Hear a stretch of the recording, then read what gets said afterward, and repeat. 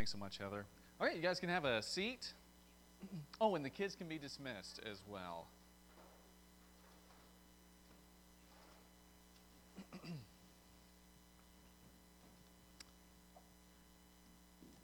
All right. Well, hey, good morning, everybody. I hope you're doing well. Happy Father's Day to all the fathers in the room.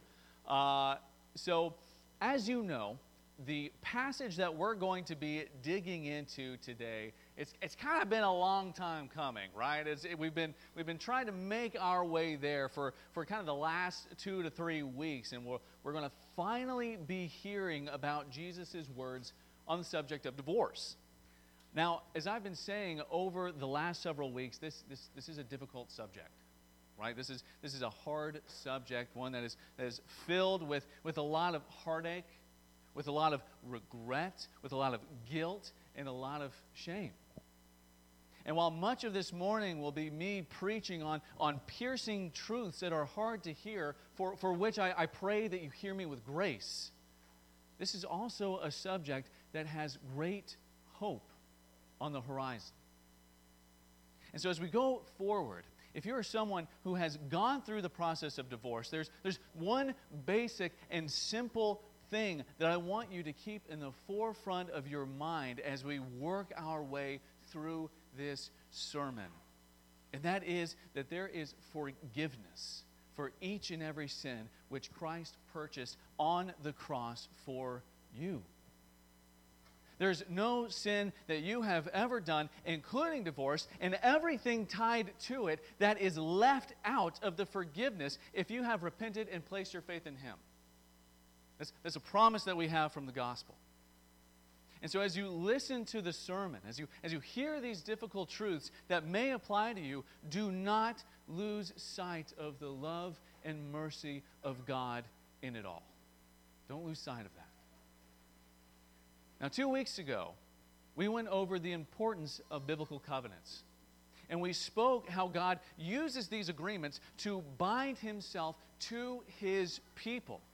And then we took a look at Ephesians 5:22 through 33, in which the Apostle Paul speaks of how marriage is not a simple contract between a man and a woman that just simply unites them for their own happiness. That's not the main purpose, but it's a covenant that is instituted by God for the higher purpose of being a living picture of Christ's love and fidelity to His own bride, to His church.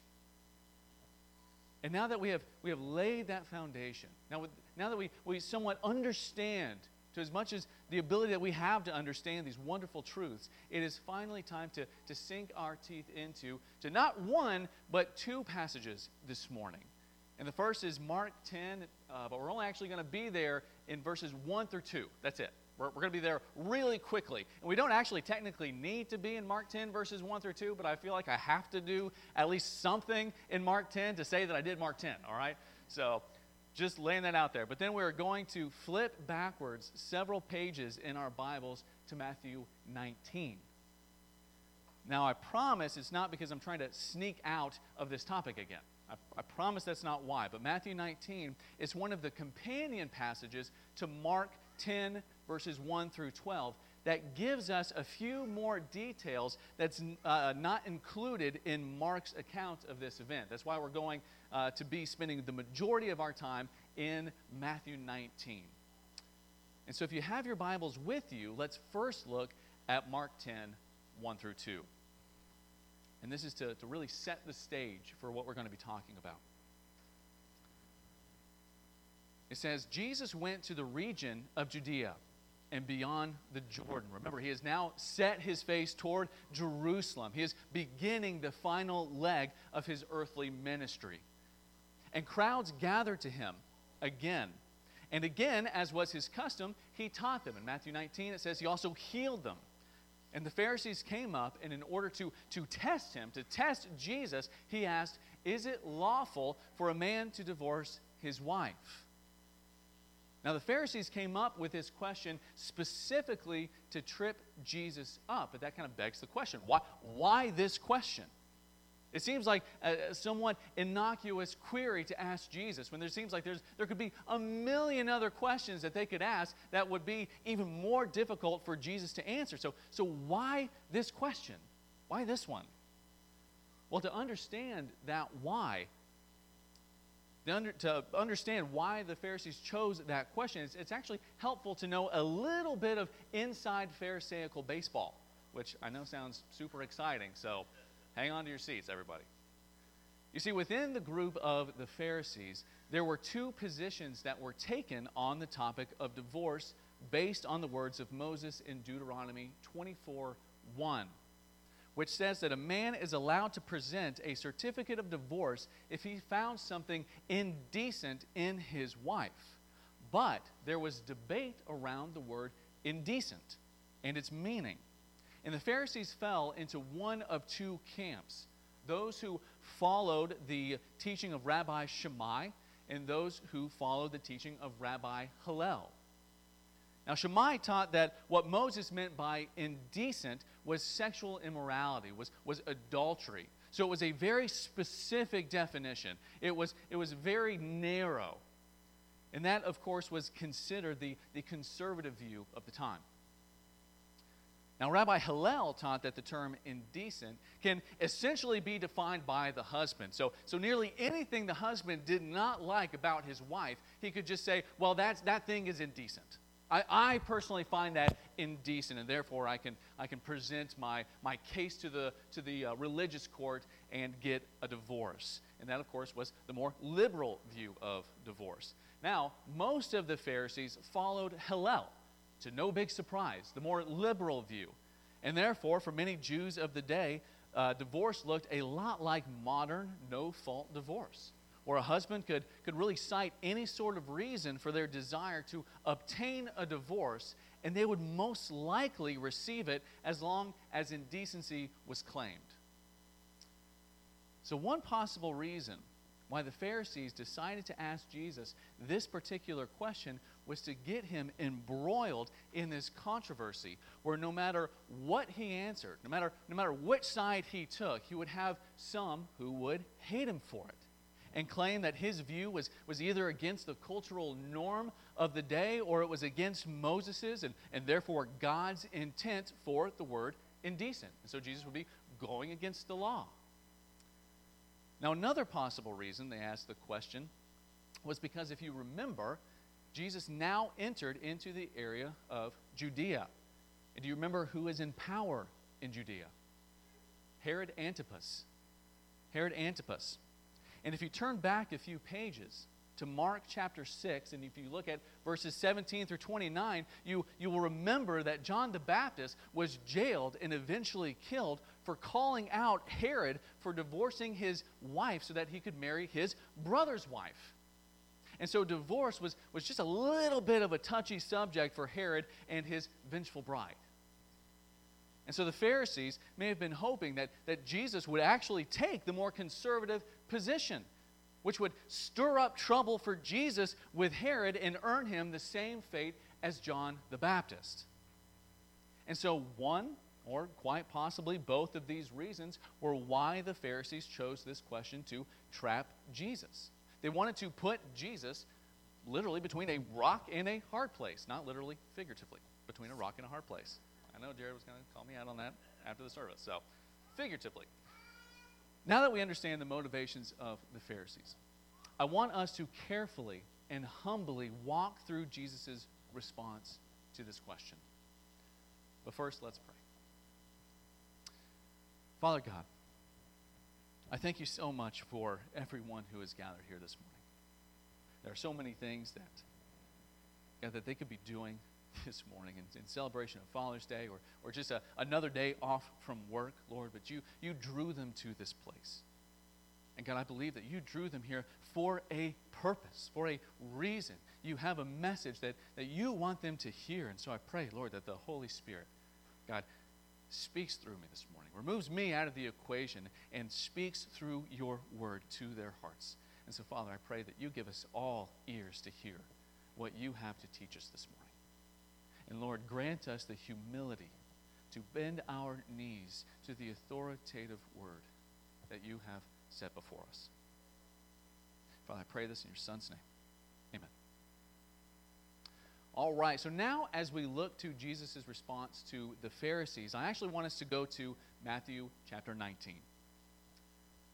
And as I said, in this chapter of the Gospel of Matthew, we are given this same account with just a bit more detail. And so if you have your Bibles with you, I encourage you to flip them open to Matthew 19. If you don't have Bibles, that's totally fine. We have some up there if you would like to grab one, or we also have the passage on the screen behind us, or behind me, not behind you guys. So as we'll see, Jesus did not really care too much about going against cultural theological trends, or he did not care so much about the egos of politicians, no matter how powerful they were. But as he begins to answer the Pharisees' question, he decides to start by reminding them of the first principles of marriage, the foundation, the fundamental truths that undergird the institution that is marriage. And so take a look at verses 4 through 6. Now, this might sound familiar from last week if you were here, but Jesus answered and said, "Have you not read that he who created them from the beginning made them male and female? And said, therefore, a man shall leave his father and his mother and hold fast to his wife, and the two shall become one flesh. So they are no longer two, but one flesh. What therefore God has joined together, let not man separate." And so Jesus does precisely what Paul did last week in Ephesians 5. He reminds the Pharisees of the divine origin and the holy purpose of marriage. Jesus takes them back to Genesis 2, to the Garden of Eden, when God first instituted marriage between Adam and Eve. And if you remember from what was said last week, since God ordained the covenant of marriage, it is He alone who has the authority to define its terms.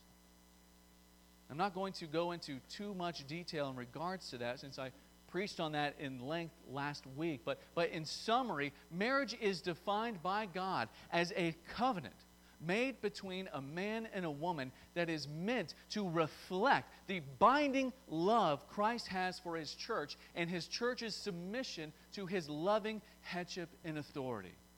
That's marriage. That's the definition of marriage. This is no man-made institution. The state is not authoritative over it. When Kayla and I were married, when we exchanged our vows and we entered into the covenant of marriage, we were presented with a certificate from the state that was meant to confirm our marriage, that was meant to seal our marriage and say that our union was valid. Now, that piece of paper, while it was nice with its flowing letters and nice, cardstock or whatever the fancy paper that they use was wonderful and great, it essentially meant nothing to me. It meant nothing to me. Marriage is not ordained, nor confirmed, nor sealed by the state. It's not. The state doesn't hold the power nor the authority to do that. So therefore, they have no power to define marriage in any way that differs from the Word of God. It is God alone who has that authority, who has the authority to define marriage as He sees fit. And as we see in verse 6, God's original intention for marriage was to be a permanent union. It says, so they are no longer two, but one flesh. What therefore God has joined together, meaning the coming together in the spiritual union that is expressed physically in sexual relationship, is a work done by God. And therefore, let not man separate. You see, Jesus knew that the Pharisees and the cultural majority had forgotten God's intent of marriage. Now, I may be reading some tone into this, but I imagine this is a lament coming from Jesus. It's a lament, a deep sorrow for the shipwreck that the sinful culture had made of marriage, a culture that is mirrored by our own divorce-crazed culture. And so, brothers and sisters, when we ponder marriage, when we sit and think about the symbolism of it and the purpose of it, we must follow the pointing of Jesus that leads us back to the starting point of marriage, to the founding truths of it, to God's definition of it, to a covenant instituted by Him between a man and a woman that has perpetual, that has ongoing significance, and therefore is meant to be a permanent union unto death. Now, not only do we nor the state not have the right to redefine marriage, but neither do we nor the state have the right to set the standards for breaking the marriage covenant. Just as only God can make the marriage covenant between a man and a woman, it is only God who can break that marriage covenant. Bible scholar Jay Adams says this. He says, if marriage were of human origin, then humans would have the right to set it aside. But since God instituted marriage, only He has the right to do so. Marriage as an institution is subject to the rules and regulations set down by God. Individuals may marry, be divorced, or be remarried only if, when, and how He says they may be without sinning. The state has been given the task of keeping orderly records of marriage, but it has no right or competence to determine the rules for marriage and divorce. That prerogative is God. Now, pay close attention to that last line. I'm going to read it one more time. The state has been given the task of keeping orderly records of marriage, but it has no right or competence. I really like that part. It has no competence to determine the rules for marriage and divorce. That prerogative is God's. And this brings us back to the question posed by the Pharisees. In Mark's account, they asked, is it lawful for a man to divorce his wife? Matthew's account adds the detail, is it lawful for a man to divorce his wife for any cause?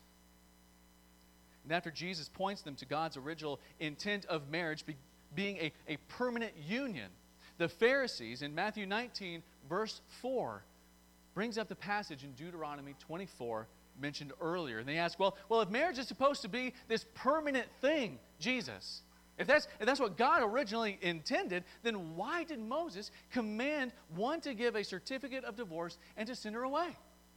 Why? Why, Jesus? Enlighten us. And Jesus' answer to that, in short, is because of the sinfulness of man.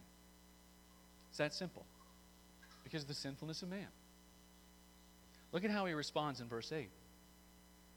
Because of your hardness of heart, Moses allowed you to divorce your wives.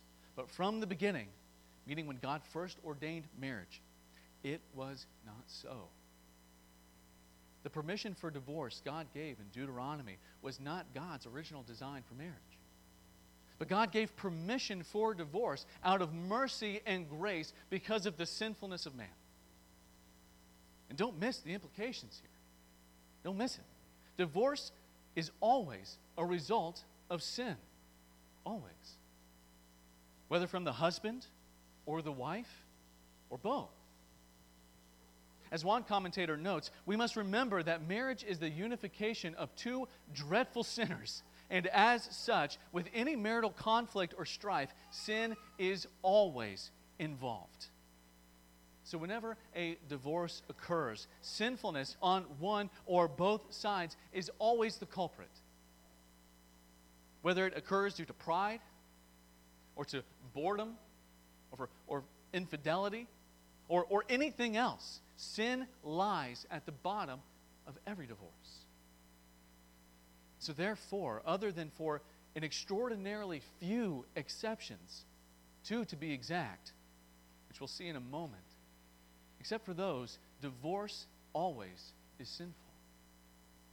Now again, I know these are piercing words, but these are words that we must hear. And so I pray that you stick with me. Now, since divorce is always the result of sin in some fashion, and since almost all divorces happen in an unbiblical fashion and are therefore sinful, we must conclude that God hates divorce. God hates divorce. In fact, in Malachi 2:16, the Lord says that a man who does not love his wife and divorces her covers his garments with violence. God hates divorce, and he hates it because it is completely at odds with His will and purpose for His creation of the marriage covenant.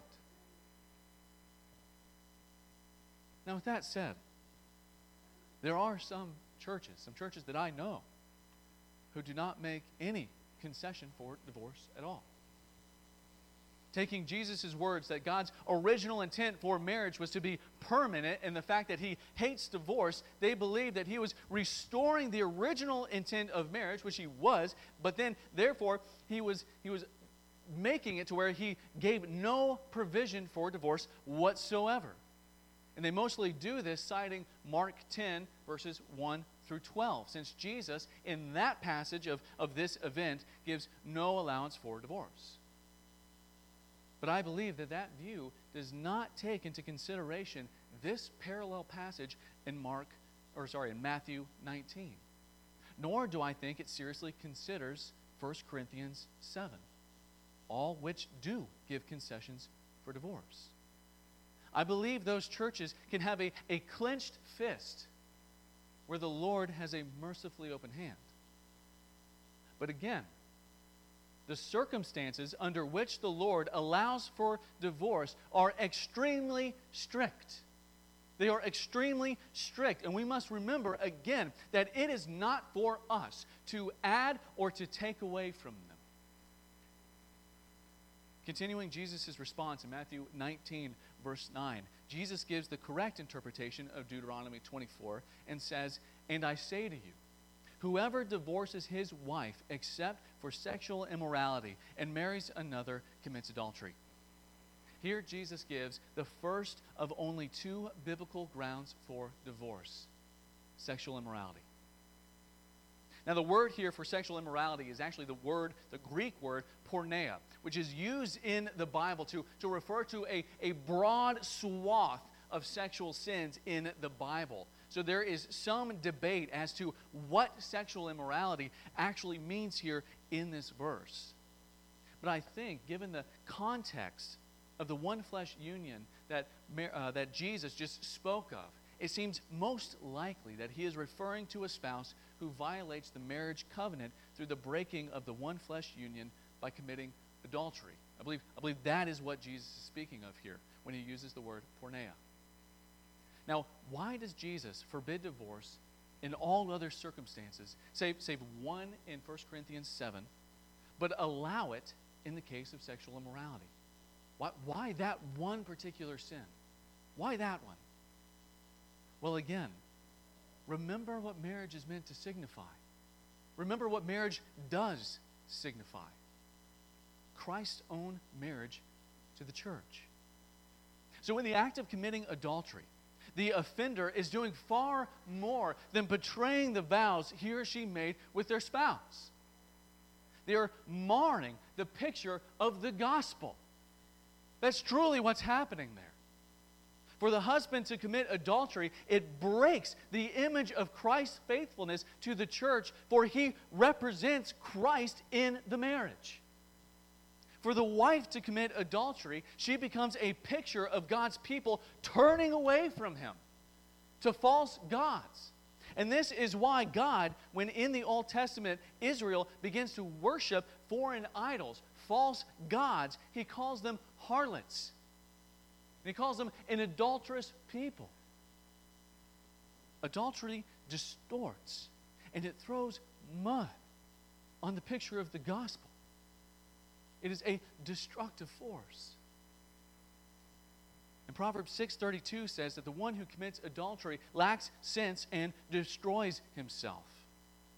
And to underscore this destructiveness of adultery, listen to the warning of Proverbs 7 about the seductive adulteress. You can switch in adulterer there as well.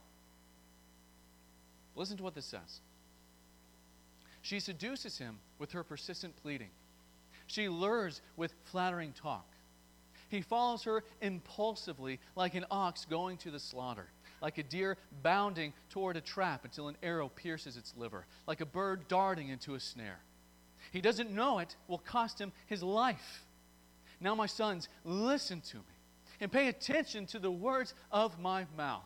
Don't let your heart turn aside to her ways. Don't stray into her paths, for she has brought many down to death. Her victims are countless. Her house is Sheol, hell, descending to the chambers of death. That is the destructive nature of adultery. It defiles and it destroys. Hebrews 13:4 adds to the words of Proverbs, saying, marriage must be respected by all, and the marriage bed kept undefiled, because God will judge immoral people and adulterers. God takes adultery extremely seriously. For it not only destroys the one flesh union between a husband and wife, but it also distorts the holy picture that that union is meant to display. And because of this, because of sinfulness, because of the hardness of heart of the one committing the adulterous offense, the Lord makes an allowance for the offended spouse to seek divorce without it being sinful. It's a mercy. So though the sin of the adulterer, so though the sin of the adulterer, I got a little lost there for a second, but though the sin of the adulterer, the offending spouse, caused the divorce, oh man, I am so sorry. So though the sin of the adulterer and the offending spouse caused the divorce, the offending spouse's sin caused the divorce, for the offended spouse, for the one who was wronged, they can divorce without being guilty of sin. One Bible teacher pointed something important out, something I think is worth taking a quick look at. Notice that Jesus does not say that in the case of sexual immorality that divorce is required. He doesn't say that divorce is required. Rather, Jesus simply indicates that it is allowed. And this commentator says that when you take this fact with the theme of redemption, with the theme of the radical forgiveness of sin that is at the core of the gospel, it seems that Jesus desires us to approach the issue of divorce in a redemptive manner, rather than the way in which the Pharisees approached it. Let me explain. See, the Pharisees and the rest of the Jewish culture were searching for ways in which they could escape the covenant of marriage. They wanted to escape it. And I believe this is obvious in the way the disciples responded to Jesus, saying that the only allowance for divorce is sexual immorality. Take a look at their response to that in verse 10 of Matthew 19. They say, if this is true, Jesus, if this is right, if you're going to be so strict, then man, we might as well not even get married in the first place. They wanted loopholes. They wanted a back door if things in their marriage got tough. But Jesus, especially in pointing back to God's original intent in Genesis 2, is saying the exact opposite. We are not to be looking for reasons to get divorced. In fact, we should long for reconciliation and restoration in our troubled marriages. We should want that. Our hearts should ache for that. And we, brothers and sisters, should work and pray to that end, not because it is easy, but because Christ is in you and makes it possible. And so while in the case of adultery, divorce is permissible, it does not have to be inevitable. Now, while I believe that, while I believe the Holy Spirit does enable a believer to forgive their offending spouse if they seek forgiveness and bring about restoration in the marriage, we must also recognize that if that restoration, for whatever reason, is not possible, Jesus has given that spouse that has been wronged the right to seek divorce. Therefore, I believe it is wrong as brothers and sisters to pour out guilt and shame upon them if they choose divorce in that circumstance. We should not subtly or not so subtly guilt trip them where God does not. Let me say that again. we should not subtly, or not so subtly, guilt trip them where God does not. And so we, especially myself and the other elders in this church, but all of you as well, must pray and plead God for wisdom and discernment and compassion when we're speaking with someone whose spouse violated the heart of the marriage covenant and are considering divorce. We must pray that God gives us wisdom and discernment and compassion. Now, as I mentioned before, there's another passage in the New Testament that gives one more allowance for divorce, and it is found in 1 Corinthians 7. And again, this allowance is very specific, and it is very narrow. And it is abandonment by an unbelieving spouse. Abandonment by an unbelieving spouse. Paul says this in 1 Corinthians 7, 12 through 13. If any brother has a wife who is an unbeliever, and she consents to stay with him, he should not divorce her. If any woman has a husband who is an unbeliever, and he consents to live with her, she should not divorce him. And so, first, essentially, Paul is saying that a believing spouse should not seek out divorce with their unbelieving spouse, but should instead stay and do the work of evangelism, sharing the gospel with their spouse in various ways. But Paul continues in verse 15. He says, "But if the unbelieving partner separates, let it be so. In such cases, the brother or sister is not enslaved. God has called you to peace." So in other words, if an unbelieving spouse seeks to leave the believing spouse through divorce, the believing spouse is under no obligation to stop it or to be bound to that spouse that no longer wants them. And so in this case, to go through a divorce for the believer is not sinful. But believers are not to initiate or push this kind of divorce. But we do not have to fight someone who is an unbeliever who insists on leaving. Now that's it. That's it. Those are the only two allowances given by God for divorce: adultery and abandonment. It is strict and it is narrow. Now, I know right now in your minds, you might be thinking of a million different reasons that seem legit on the outset as to why divorce would be the best thing in a particular situation. I'm sure there's a million different scenarios that you can think of like, oh yeah, okay, that makes sense for that person to divorce that person in that particular case. But listen to David Platt's words on this. He says, the fact that the Bible mentions adultery and abandonment as the only proper grounds for divorce has caused some people to conclude that the Bible's teaching is impractical or unrealistically narrow. But God is wise. He has not been caught unaware by the challenges of the 21st century. For even though there are all sorts of challenges and struggles marriages encounter, God doesn't leave us to fend for ourselves. He has given us the church, including its discipline and restoration, to be the means by which we walk through pain, hurt, and marital strife together. So, brothers and sisters, there are a million reasons we as human beings can come up with as to why divorce should be permissible. And this includes abuse.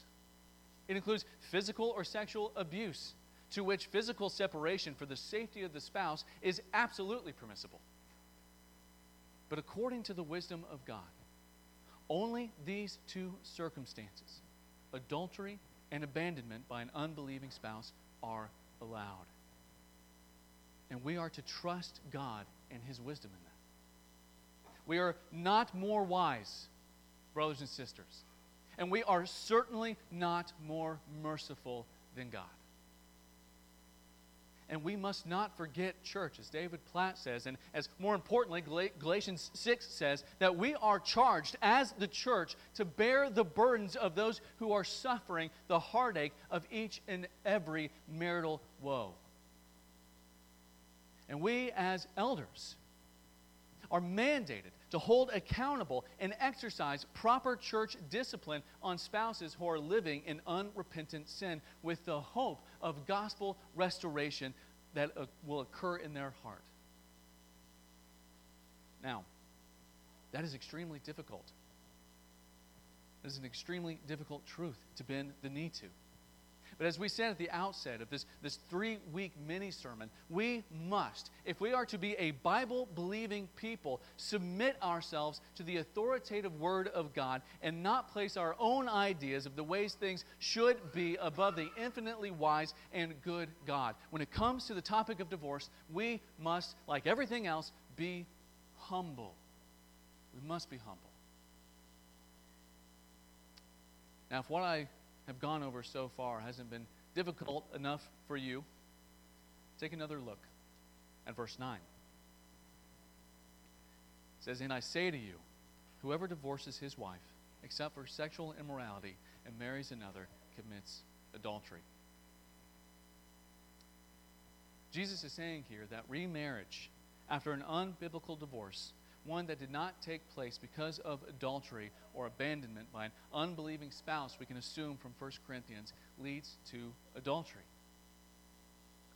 Therefore, I believe the correct inference to draw from that is that remarriage is permissible only for the offended party of a biblical divorce. Let me say it this way, just to be sure I'm making this as clear as I possibly can, because there's a lot of confusion about this issue. In the case of a biblical divorce due to adultery, the unadulterous person, the unadulterous spouse can, without sin, remarry. In the case of a biblical divorce due to abandonment, the believing spouse who was abandoned can, without sin, remarry. However, outside these parameters, if a man or woman divorces their spouse and remarries, Jesus says that they are not free. They are not free to remarry, because such a marriage would be adulterous. And without doubt, this subject may have brought up old or even new wounds. And as we have taken a look at the seriousness of the covenants, as we have looked at the sacredness of marriage and God's hatred for divorce and His strict regulation for divorce and remarriage, it may all sound like hopeless bad news for some of us.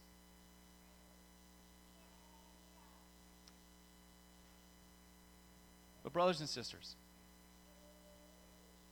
that divorce that you may have been a part of, I pray you know, is not the end of the story. It's not the end of the story.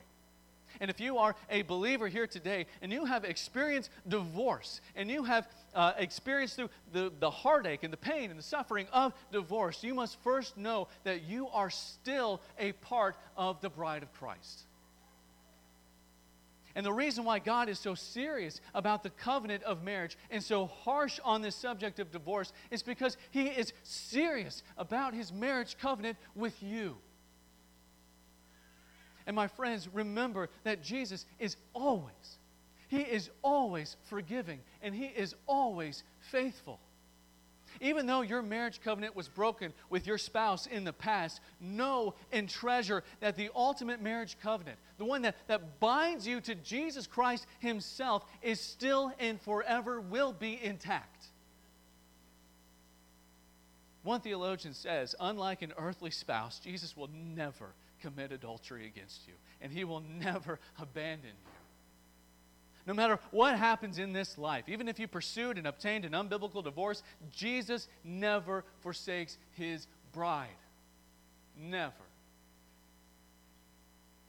Now, that does not give you license to pursue an unbiblical divorce, saying that, well, even if I do, Jesus will forgive me. That sort of thought process makes a mockery of God's grace.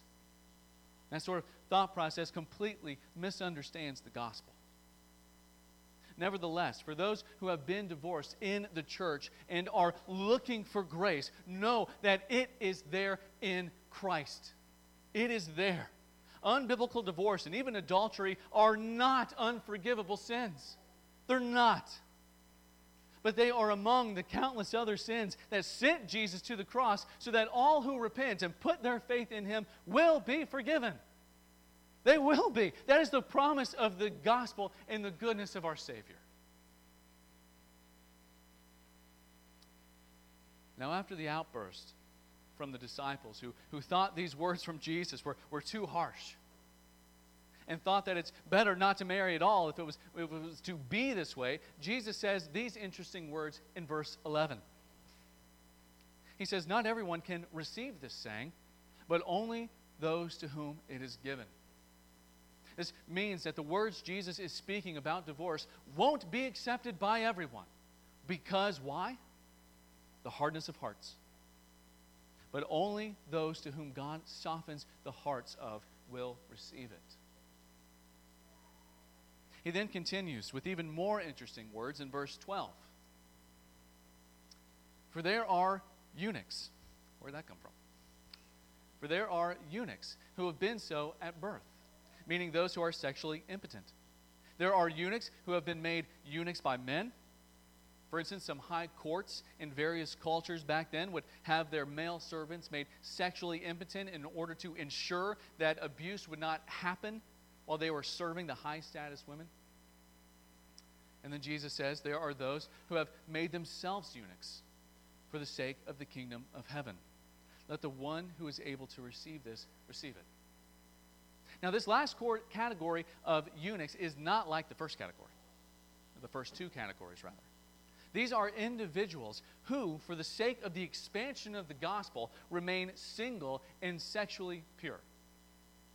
Now, I believe that these words of Jesus, that seem kind of odd and maybe a little out of place, I believe can be applied in three different ways.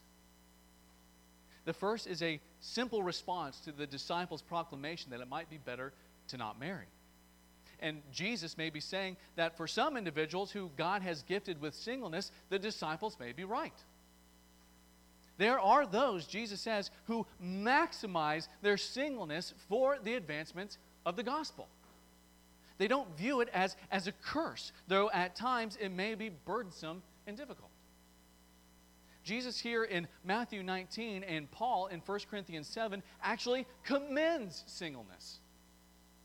While marriage is a wonderful thing that in its own way promotes the spreading of the gospel, friends, the intense focus of a single person to the spreading of the gospel is a hard thing to match. Therefore, marriage is not best for all people. Paul makes this, if you want to dig into this a little bit more, Paul makes this very clear in 1 Corinthians 7:32 through 35. And many people think that you must be married in order to live a complete life. And I want you to know that is utterly untrue. It's utterly false. That's not true. And if you challenge me on that, I would invite you to meet my friend Jesus. Jesus was and is the most complete man. He is the most complete man, and not only that, but he is the most fulfilled man to ever have lived. And guess what? Wasn't married. He wasn't married. And neither was Paul. And neither were many other heroes throughout church history. God has ordained some for his own purposes to be single. Now, the second reason Jesus may have brought up the topic of the eunuch is to address those who had a biblical divorce, and are single. Now, the words I'm about to say can also be applied to widows and widowers as well. If you obtained a divorce on biblical grounds, then there is rest to be had in singleness that God has given you for this time. And if he sees fit to continue your singleness, as hard as it can seem, pray for the Holy Spirit to help you rejoice in it. And pray for him to reveal to you how he desires for you to maximize your singleness for his glory. And if he leads you to remarry, rejoice in that as well. And seek in this new marriage to be the picture of Christ and his church. Third, I believe these words of Jesus can apply to those who got a divorce for unbiblical reasons and are now called by God to remain single. First, you must repent of the unbiblical divorce to God and to your previous spouse. And if you have, rejoice. Rejoice in the forgiveness that is lavishly poured out on you by God. Let the gospel just wash over you. And pray for the Spirit to encourage you in your life as a single who is focused on the advancement of the kingdom. And as I said before, pray for the Lord to help you maximize your singleness for the glory of Christ Jesus.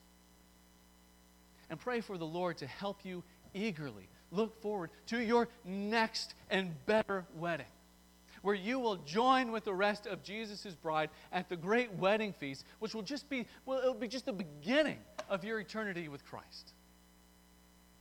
When you find it difficult, lean on the church. Lean on the church. Lean on your brothers and sisters to help you through the life of a single. It also goes for anyone who is single for any reason, by the way. Now, I want to mention those who are divorced for an unbiblical reason and have gotten remarried. I believe from Jesus' teaching here in Matthew 19, again, the proper course of action is first repentance. Repent before God and your former spouse, and just like any sinner who genuinely repents, bask in the warmth of the mercy and grace of God. The adultery that Jesus says that was committed upon your remarriage has been forgiven. It's been washed away. And so delight in that. Truly delight in it. Dance and sing for joy. God never desires for us, once we have repented of our sin, to stay in shame and guilt. Rather, He wants us to experience the fullness of joy in Him as we delight in the peace that He brings to our weary souls. Secondly, magnify and reflect the gospel in your current marriage. Scripture nowhere indicates that you should break another marriage covenant by divorcing again. So focus on the true purpose of marriage with your spouse that you have now. Focus on working together for the glory and the proclamation of Christ. We made it. Now, that was probably one of the longer sermons I've preached. I think the proper thing to do at this time is to go to our loving and merciful Father in prayer. Father, this was difficult. This was a humbling message. But Father, I pray that your Spirit grants us the humility to take all of this in. Lord, I pray that your Spirit puts a desire in us to live in accordance to your image, to follow in your footsteps, to follow after your word. Not what we think should be in your word. Father, help us be obedient. Help us be obedient in our marriages, in our remarriages, in our singleness. And Father God, we just thank you for your mercy. Lord, because even though we have the hardness of heart, Lord, even though we sinned against you and we rebelled against you, and that is so evident in our troubled marriages, God, we can rest in your faithfulness. We can rest in the fact that you will never abandon nor forsake us. So, Father, we thank you. I pray this in your Son's name.